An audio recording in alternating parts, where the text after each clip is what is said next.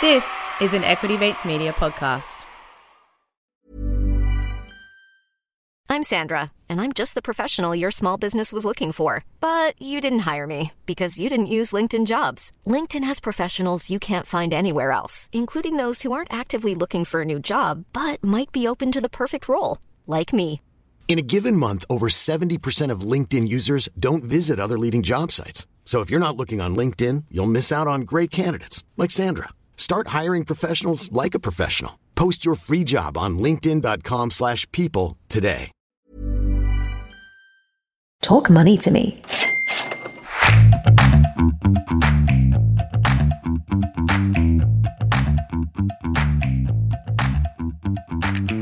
Hello and welcome to Talk Money to Me. Thanks so much for tuning in. I'm Candice Burke. And I'm Felicity Thomas. So today we have another special episode and a treat, quite simply, just for you. Recently, Felicity and I sat down with Kerry Craig, who is a global market strategist at JP Morgan, to discuss the latest economic data and the markets as he's seeing them.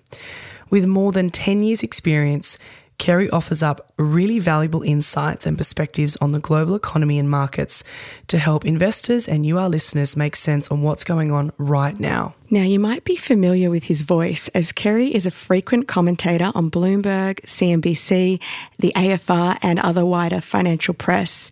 As you'll hear in this conversation with Kerry, he's able to explain complex economic and market issues in a language that investors understand. Now, prior to joining JP Morgan, Kerry worked in the UK pensions industry and also held several economic research positions in the New Zealand government. So he's clearly the guy to know when it comes to the macro data. Now, before we jump into the question of the day, what's going on with the state of economies, please remember, although Felicity and I are registered financial advisors at Shaw & Partners, as always, the podcast and the content that we will discuss in this episode does not constitute as financial advice, nor is it a financial product. Everything we'll be chatting about is based on the facts known at the time of recording, being the 13th of June 2023. So with that, with a disclaimer out of the way, let's kick off our conversation with Kerry. So welcome, Kerry, to Talk Money to Me. We're very excited to be speaking with you today. Thanks. It's great to be on the show. Now, I guess to set the scene, why don't we kick off the conversation by you giving us your take on the current market conditions and the macro data as you're seeing it. You know, I guess from our perspective, there's a lot of news in the markets at the moment, but what's important to you and what are you closely watching at the moment? You know, are you feeling positive, negative, or kind of in the middle? It does feel a little bit like in the middle at the moment. I mean, the way that I characterize markets right now, it's a case of waiting and watching. That's waiting for clarity around the inflation outlook, around where interest rates are going, around what that means for a recession or just a very weak period of economic growth, and then watching to see how central banks are going to respond to all that, because they're increasingly treading this very narrow path as they think about how they balance out that target of inflation they have, and also the fact that they generally do want to keep unemployment rates low and they want to see the economy expand. So it's this sort of middling ground between what's been expected for the course of this year, which was one that was going to be an outlook for the market, which was going to be better, and one that was going to be not so good for the economy. And what we've actually had is a markets that have done quite well, and an economy that's done actually much better than expected with all this resilience that's been in the growth story. So it does seem a bit like an odd statement that it's about watching and waiting when you've got the US equity market just moved back into bull market territory, but it's been relatively narrow. And you compare this to where bond yields are, they're basically where they were at the start of the year. So typically that suggests that there's been a round tripping on how people have viewed the equity market. So it is a bit of a middling ground. It's very hard to be extremely bearish given what we are seeing around earnings and growth. And at the same time, it's hard to be very bullish considering some of those risks that are still out there. Yeah, that makes a lot of sense. So just to clarify from what you're saying, you know, being middle of the market at the moment or middle perspective, not too bull, not too bear, does that mean JP Morgan's view is just hold more cash at the moment while things start to settle? I mean, there's an element of how we think about being nimble across the markets and how we recognize that there doesn't need to be too much to sway the outlook to say, yeah, we're heading for a recession, and that has a very different allocation for thinking about underweight equities and overweight fixed income. Or, maybe we do get a better growth outcome and actually we see equities continue to perform and the fixed income market looks a little bit more challenged in that environment. So having cash is a case of being nimble. I would say there's an opportunity cost that comes with holding cash at the moment. And I think that a lot of clients we speak to have moved into cash because they don't want to hold fixed income from their experiences of the last year. And that's probably not the right thing to do. If you're locking up your cash for 1 or 2 years in a term deposit, you're really giving up the allocation that you could have when opportunities do present themselves. So I think having more cash is right because you're ready to allocate.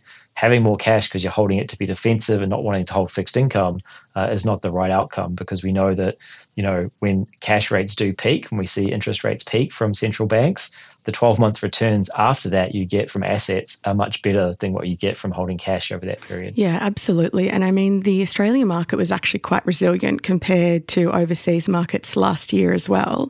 Now, speaking of cash, so the RBA recently in June raised rates by 0.25 basis points, so actually taking our cash rate to 4.10%. Do you think this was the right decision? And do you think the RBA is kind of looking for an unrealistic inflation target, given it's looking very entrenched and sticky in some parts of the economy? We didn't expect them to hike interest rates. It wasn't our view in JP Morgan. So, like many others, we thought they would wait and look for the data. But in the sort of preference of hindsight being perfect, you can obviously look back and say, Governor Lowe came out and said, if you put up wages and you put up the awards and minimum wages, that's going to create inflation pressures, and therefore we'll respond by hiking rates because we need to control that inflation. And they did exactly that. So to a degree, it shouldn't have been as much a surprise as it was. But we're in this period when we were looking at central banks around the world, and you saw the Bank of Canada go into pause, and we were thinking about the Fed going into pause. And so we were just extrapolating and saying, well, central banks are now going into this area of pausing, waiting to see how their economic data goes, and then they may hike rates after that. That's very much changed now, where it's all a case of Bank of Canada increased rates, the RBA increased rates. So this idea of a pause is very much being challenged. So it was a surprise they hiked rates, but it shouldn't have been if we look back at the data. Do they have an unrealistic expectation around where inflation should be?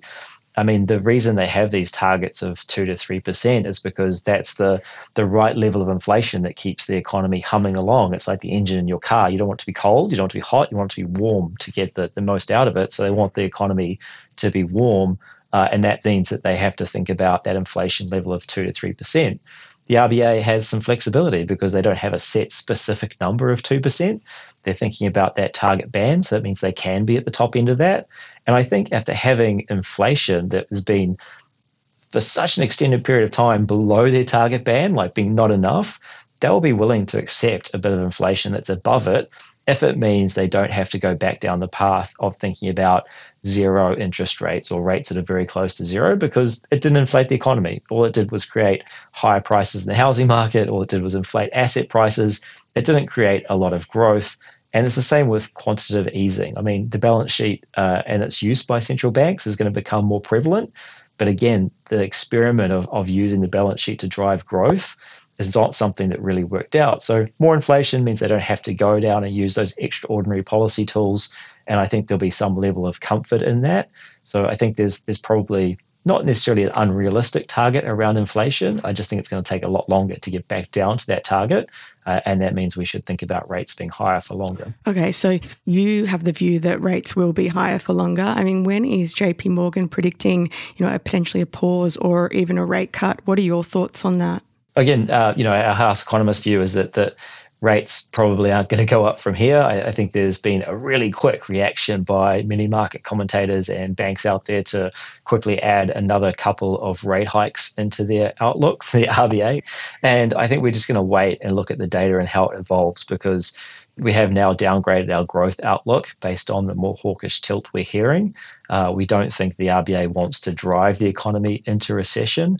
that tighter policy rates around the world. Let's hope not. Yeah, I hope not as well. 12 consecutive hikes. Ouch, it's hurting. It's not their goal, right? It's not their goal to create a recession. Their goal is to bring down inflation. And the way they might do that is through recession, but it's not ultimately what they're trying to do. So, we think that it will be the case that they're more biased to hike rates. If they do so, the chance of recession just goes up as they do it. But we think that, that they should be in a period of waiting to watch that data, waiting to see how the impact of those higher interest rates does affect the economy, and also thinking about the fact that they've been pretty gradual. They hike interest rates on the way up, much slower than many other central banks around the world. And we still think they'll have that pretty gradual approach when it comes to movements from here. So by no means are we banking on them doing another 2 rate hikes, but the bias is definitely for another one. Not out of the woods yet. So that's the Australian take. Kerry, can we now just look at other parts of the global market? Because very soon we'll be hearing from the Fed, which you've touched on. So what's your take on how they're fighting the inflation battle?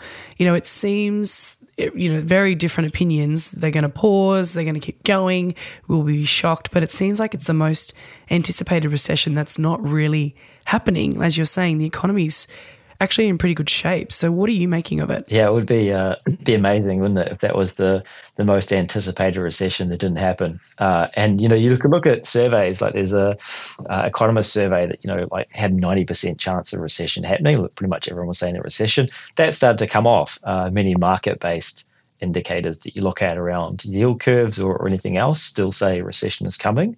So it would be amazing if they avoided recession at this point.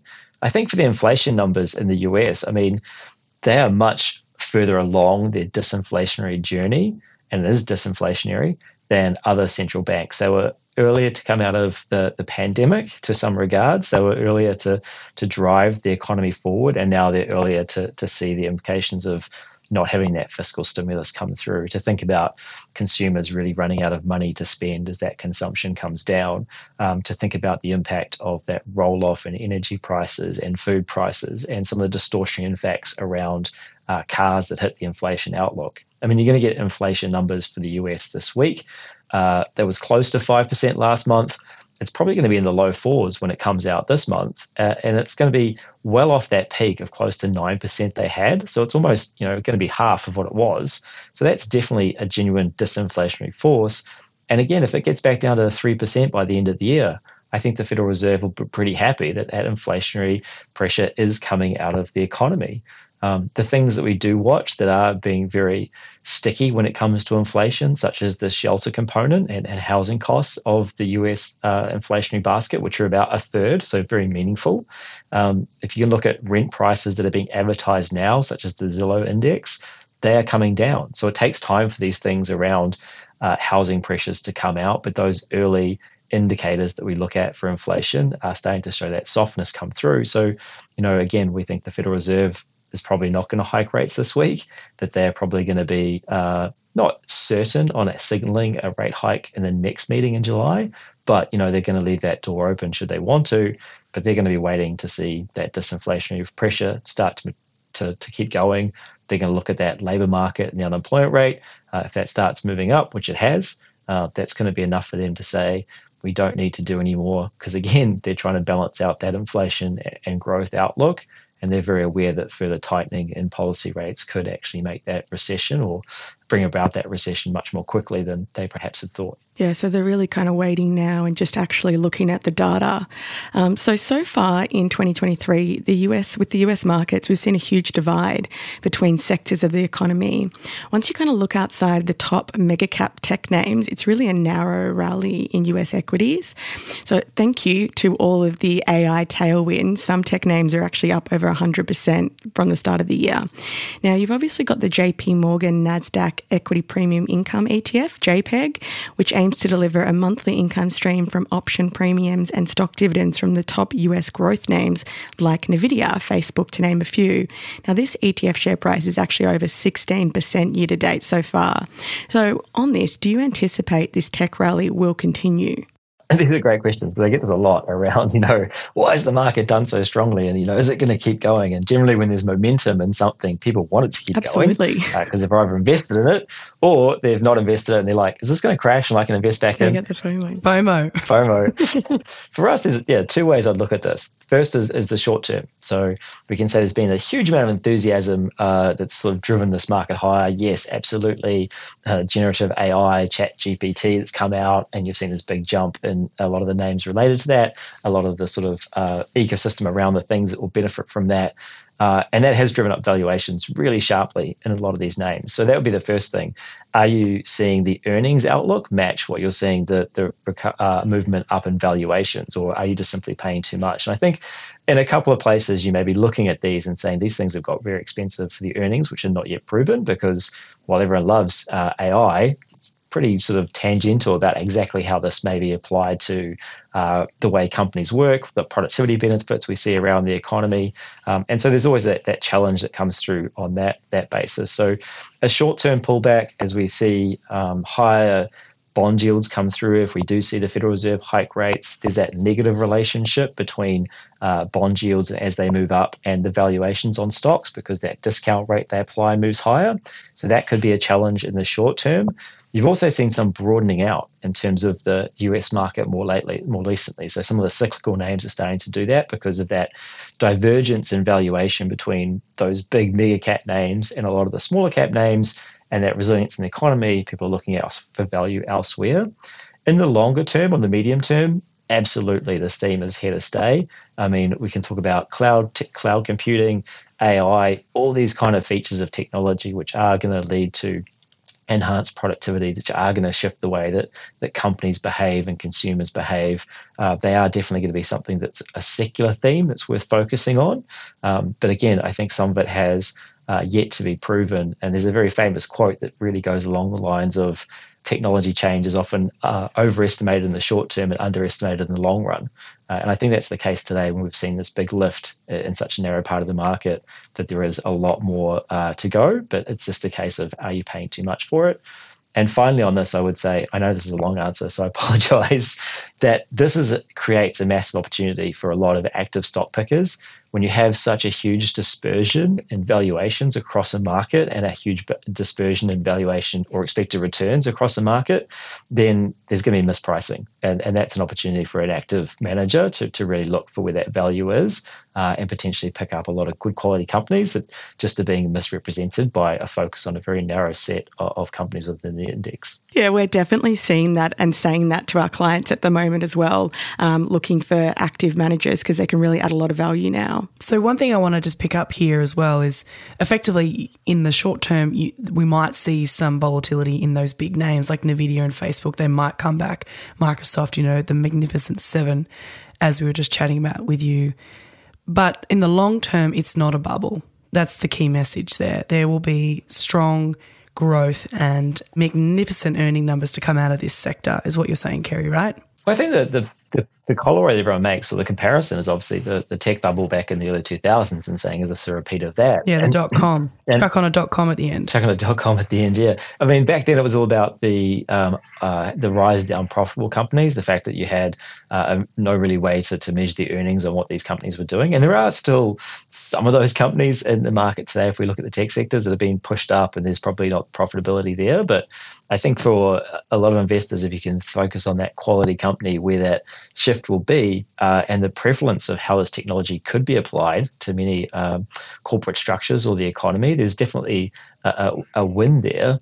It doesn't mean that's all going to happen within the next 6 months or the next 12 months. So it is that secular theme that we focus on in terms of how you focus on that in a portfolio or something that's going to be quite persistent. And even when you think about it being relatively defensive, if these are high cash flow companies coming through, it's also a reason to say that there might be a little bit of a defensive bias in these companies should the economy start to sour a little bit. 100%, because some of the tech names are even more capitalized than banks are these days. And, one interesting point is we're focused on the names that we know now, but what about the unknown names, the private companies that will come out in the next 5 to 10 years? So definitely a really interesting theme there, and we agree with you, not a bubble. I want to now pivot to another part of the market which is catching a lot of eyeballs at the moment is China. A surprise there would be the weaker than expected China reopening trade and GDP numbers. So I guess from your perspective, why is it such a disappointment, and how much more does it need in terms of stimulus and timing for their economy to get back on track? I mean, it has been disappointing. I mean, we had very high hopes, and the first quarter growth numbers were astounding, right? You know, this massive boost in growth. The removal of the COVID restrictions happened much more quickly and quite abruptly compared to what many people expected at the end of last year. We thought it was going to be quite gradual, and they just removed them like ripping off a Band-Aid. And so you had that initial surge in consumption like you saw in any other developed market or any other economy when they removed the COVID restrictions. People went to the movies, they went to restaurants, they bought things they couldn't buy. I mean, and then the expectation was like, well, what happened here in Australia or what happened in the US or what happened in Europe, you'll have that same pattern flow through. But the difference was in China, you didn't have the same support from the government. I mean, you had people who were stuck at home. They weren't getting sent money in the post like they did in the US. They weren't getting furloughed from their jobs like they did in Australia or in the UK. They didn't have that same support. So their incomes were being hampered. The theory was the government didn't want to give them lots of money when they couldn't go and spend it because you just create inflation in pockets of the economy where you didn't want it. And so once they came out, there was still this consideration around, well, my actual outlook for earnings has not got any better. Youth unemployment is over 20% in China. And the housing market has a question mark over it still because prices are rising, but they're nowhere near where they were. And they're actually still coming off in year-on-year terms a little bit. And so this doesn't have a huge wealth effect for consumers in that environment who really want to go out and spend in a big way on those things that matter, like houses or those big ticket investment items. If you don't have that aggregate demand on the consumer side, companies are also thinking, well, why would I be investing in that environment when I'm not sure that there's that sustainable growth? And so you've had this sort of negative cycle start to kick in, and everyone's waiting and watching to see the government respond with fiscal stimulus. And it hasn't happened. You've seen definitely talk of it at different levels of government. They've talked about the things they can do. They've done smaller adjustments to their current policy settings to try and alleviate some of those things around the housing market and stepping back from some of these red lines. But it's not happening across all the different tiers of cities. And so we do think there needs to be further policy adjustments come through. It's not going to be big fiscal spend like you've had in the past. It's going to be quite targeted. And it's very much going to be around how China wants its economy to evolve. You know, they think about how they can reach that sustainable growth outlook over the long run. They're thinking about how they can build a more modern industrial economy. So obviously that leads you to thinking about renewables, a greener economy, a tech-driven economy, one where productivity gets higher and one that's much more self-sustainable in terms of that technology, given, you know, the geopolitical environment, and also one where they can make consumers more wealthy by lifting that GDP per capita. All that stuff takes time. And I think the Chinese government have a very long view of their economy. So if you get 1 quarter or 2 quarters of growth that's not great, they're probably not too worried. They're looking about what growth is going to do over the next 5 or 10 years. And that's very different to how we look at our economies in Australia or the US, where they think about what happened in this quarter, 2 quarters of negative growth, recession, what's going to happen, whereas China is a very different beast. And I think that's the same from an investment standpoint. Some solid themes there, but it's a long-run play in your portfolio. And just have patience is essentially what you're saying. We all need to just let them do what they need to do. So really we've spoken to date so far about the fight against inflation and how we've seen central banks globally, react really quickly. We've talked about the tech rally and the overall market conditions that Kerry's seeing right now, and more broadly, JP Morgan. But up next, we'll be hearing his thoughts on emerging markets, maybe some new themes to come out of there, and the overall look for growth and defensive assets as we head into 2024. So don't go anywhere. We'll have all that and more coming up just after this short break. When you're ready to pop the question, the last thing you want to do is second-guess the ring. At BlueNile.com, you can design a one-of-a-kind ring with the ease and convenience of shopping online. Choose your diamond and setting. When you find the one, you'll get it delivered right to your door. Go to BlueNile.com and use promo code LISTEN to get $50 off your purchase of $500 or more. That's code LISTEN at BlueNile.com for $50 off your purchase. BlueNile.com, code LISTEN. Hiring for your small business? If you're not looking for professionals on LinkedIn, you're looking in the wrong place. That's like looking for your car keys in a fish tank. LinkedIn helps you hire professionals you can't find anywhere else, even those who aren't actively searching for a new job but might be open to the perfect role. In a given month, over 70% of LinkedIn users don't even visit other leading job sites. So start looking in the right place. With LinkedIn, you can hire professionals like a professional. Post your free job on linkedin.com/people today. And we are back. All right, so staying in the Asian markets, I mean, there's a lot of talk about India actually being a significant Asian power for Australia's economic future. Do you have any thoughts on that it potentially isn't going to be China moving forward? Yeah, I mean, this comes up a lot every time it's, India's got a bigger population now. They're thinking about, is it the China dragon or the Asian tiger from India? And it has been an economy that has failed to fire in the past because you have this huge potential and you've had sort of on the government side, a lot of the policies haven't lived up to release that potential. And in fact, when we look at our long-term view of the world through our long-term capital market assumptions, we do forecasts for growth and inflation rates for economies around the world. The India one actually gets a bit of a downgrade in most years if I go back over the last few years because of that failure to lift the economy on sort of what should be a lot of promise. This year you've seen the market do exceptionally well, and that's because the growth has been doing better than expected. The inflation numbers are coming down, and so you've had this quite favorable outlook for the market. And also as people have been, or investors have been a little bit challenged by China, they're looking for other opportunities to play through that, whether it's Japan or India or Europe to a certain degree. And so I think that's helping lift as well. So I think India has been one that's become much more into focus. The performance of the market this year means the valuations have gone up a little bit and are looking quite elevated. However, the quality of the companies underlying has also improved. So you can make the argument that those valuations should be higher because you're buying a better company on the basis of it. But for us, I think there's always that scope for the valuations to be a little bit high given the earnings outlook. And also thinking about the fact that, should things start to improve in China, are you going to see that rotation away back towards China? Because I think for many investors, when they think about emerging markets, they just think China. Basically, it's 30% of the EM index, and it's going to dominate. And then the other big chunks of that are Taiwan and Korea. So India's up there, but it's not the only thing that sort of drives the index when I think investors in Australia think about their emerging market exposure. Absolutely. So you're not full steam ahead yet on India. What about Japanese equities? So they're at a 30-year high. Is this going to continue? And if so, what are you looking for the rally to continue? Over the last decade, I think Japan's a bit like Vegemite, right? People either love it or hate it, and it's been performed up and down over time. But, over the last decade, you've actually seen a bit of a sleeper story in terms of what's driving the performance of the market this year. It's, yes, about the economy, the fact that you are having growth, that you are having inflation for the first time in such a long time, that's actually seeing a potential move away from these very accommodative policies by the Bank of Japan. And you're going to hear more about that this week, in fact. And then you're also seeing more shifts in inflation in terms of actually wages moving higher, and maybe you break out of this disinflationary spiral they've been in for such a long period of time. But you've also got to hark back to the early 2010s when you had Abenomics, right? And under Abenomics, one of the three arrows was all about improving corporate governance, improving shareholder relations and communication with shareholders.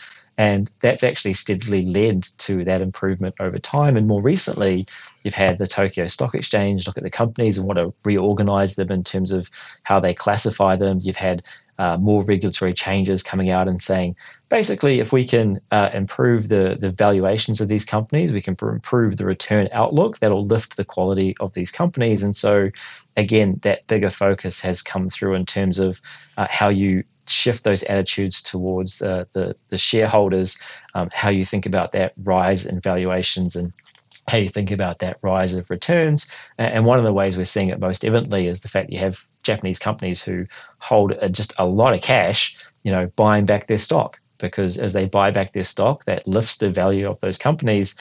And the regulators are saying, well, we want to focus on those companies that have a price to book ratio of less than 1. which, by the way, is half of all companies listed on the Tokyo Stock Exchange. And so you do that by buying back stock. And you had the biggest stock buyback announcement last year for Japan. And that's, again, providing some of the return. The valuations are lifting. The outlook looks better for the economy.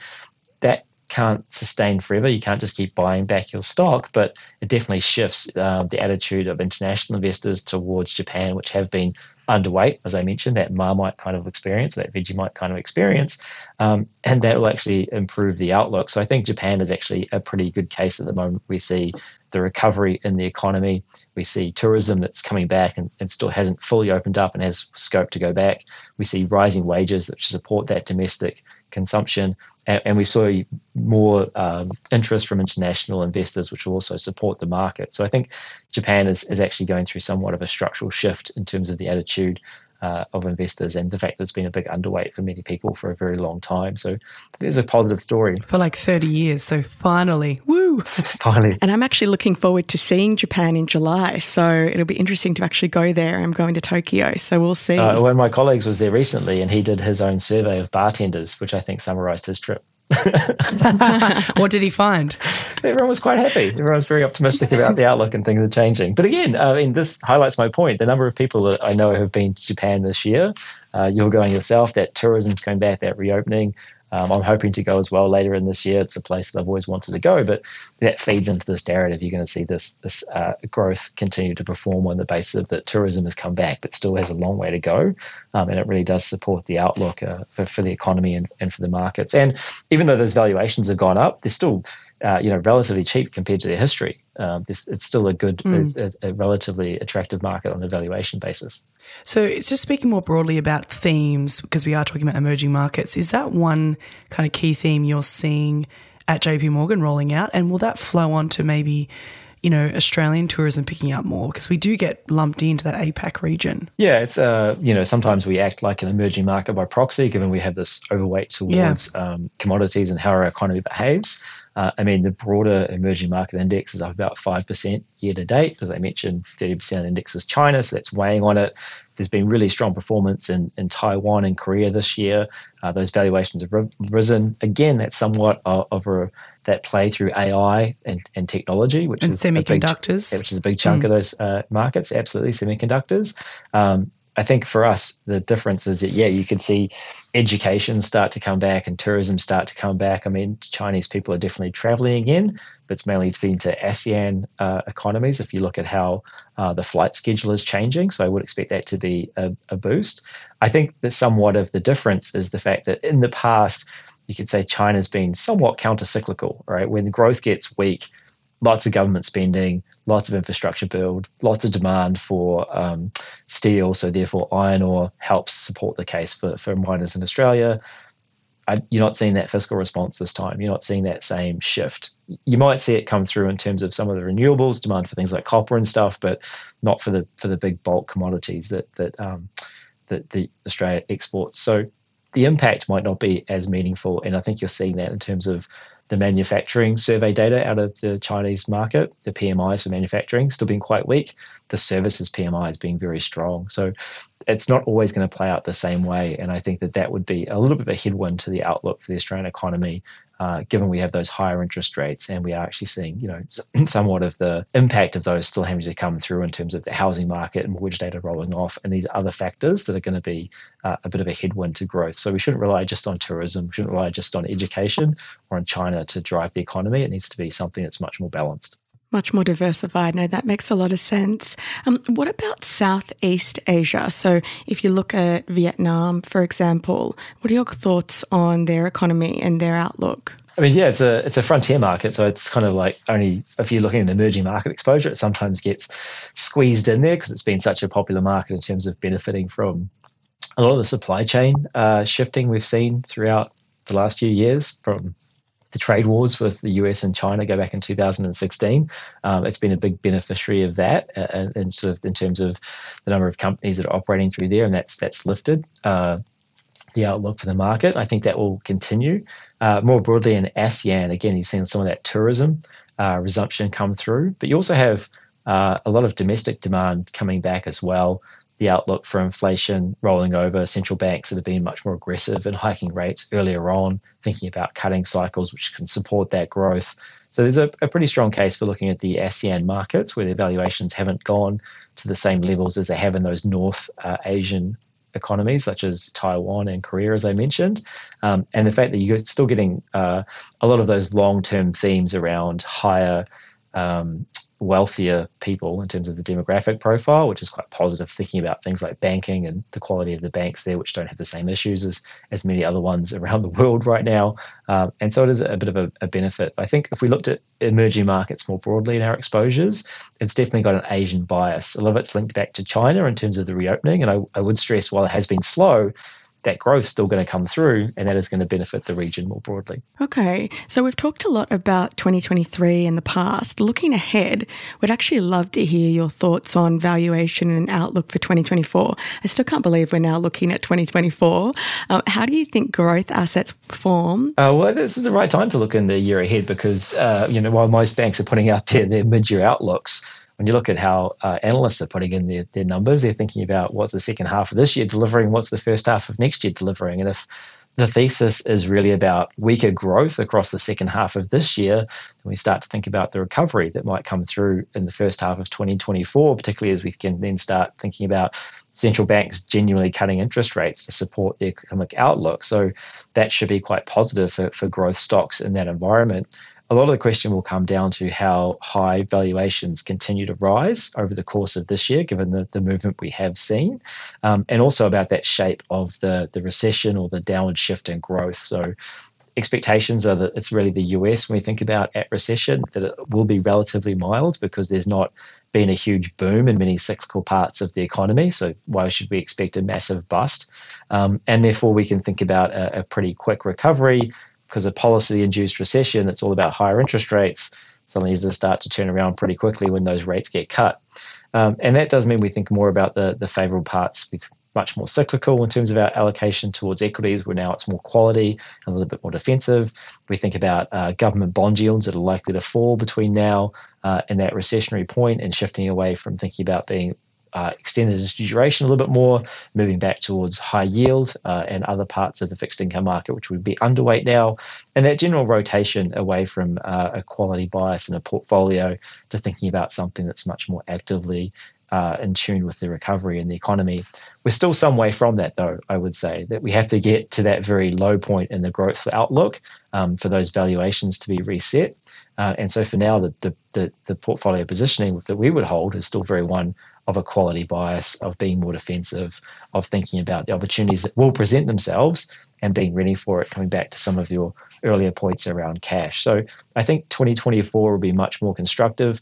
The one issue I would have, though, is we look at analyst expectations for earnings growth in 2024, they're pretty high. I mean, so there's 12% earnings growth priced in for the US market, for example. That's pretty elevated, and we could see those come back a little bit if that recessionary view gets pushed out from the starting point being the fourth quarter of this year to thinking about it being in early 2024. So that would be the only thing that we would push back on.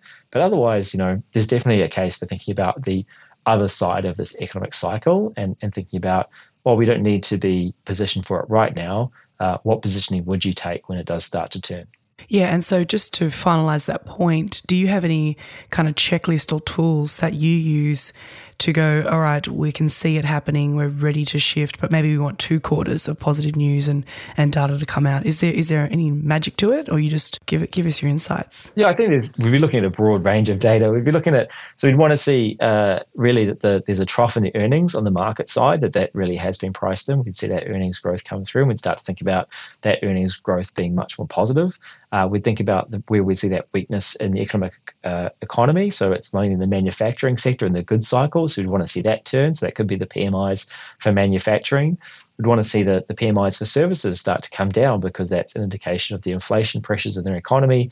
And that will give us more faith that we would actually see the central banks move away from holding rates to thinking about cutting rates to allow that growth to come through. So, and then finally on the valuation side of things, I mean, valuations don't have to be screamingly cheap, but maybe they've come down a bit from where they have been, and probably maybe more in line with they were at the start of the year in terms of thinking about the equity market. And also on the credit side, we'll be looking for spreads to widen out much more than they have been. They don't need to go back to prior recessionary levels in terms of there's better quality in a lot of the sort of high yield market or emerging markets there hasn't in the past, but we definitely see those spreads to widen out to something that actually has priced in that weaker growth outlook. So there's a number of things we'd be looking for to say that's generally the turn in the market.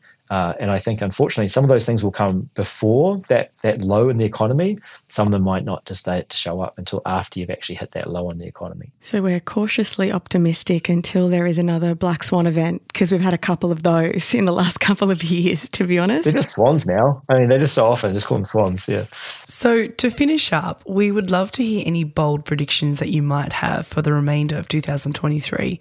Doesn't have to be market related, but love it if it is. Could be a sporting prediction, anything that you think's a highly chance of playing out between now and the end of the year. I think the boldest prediction would be that central banks can actually bring down inflation without creating a pretty dire economic outcome, whether that be a recession in the US or something that's pretty close to it in Australia, given how hawkish they're being.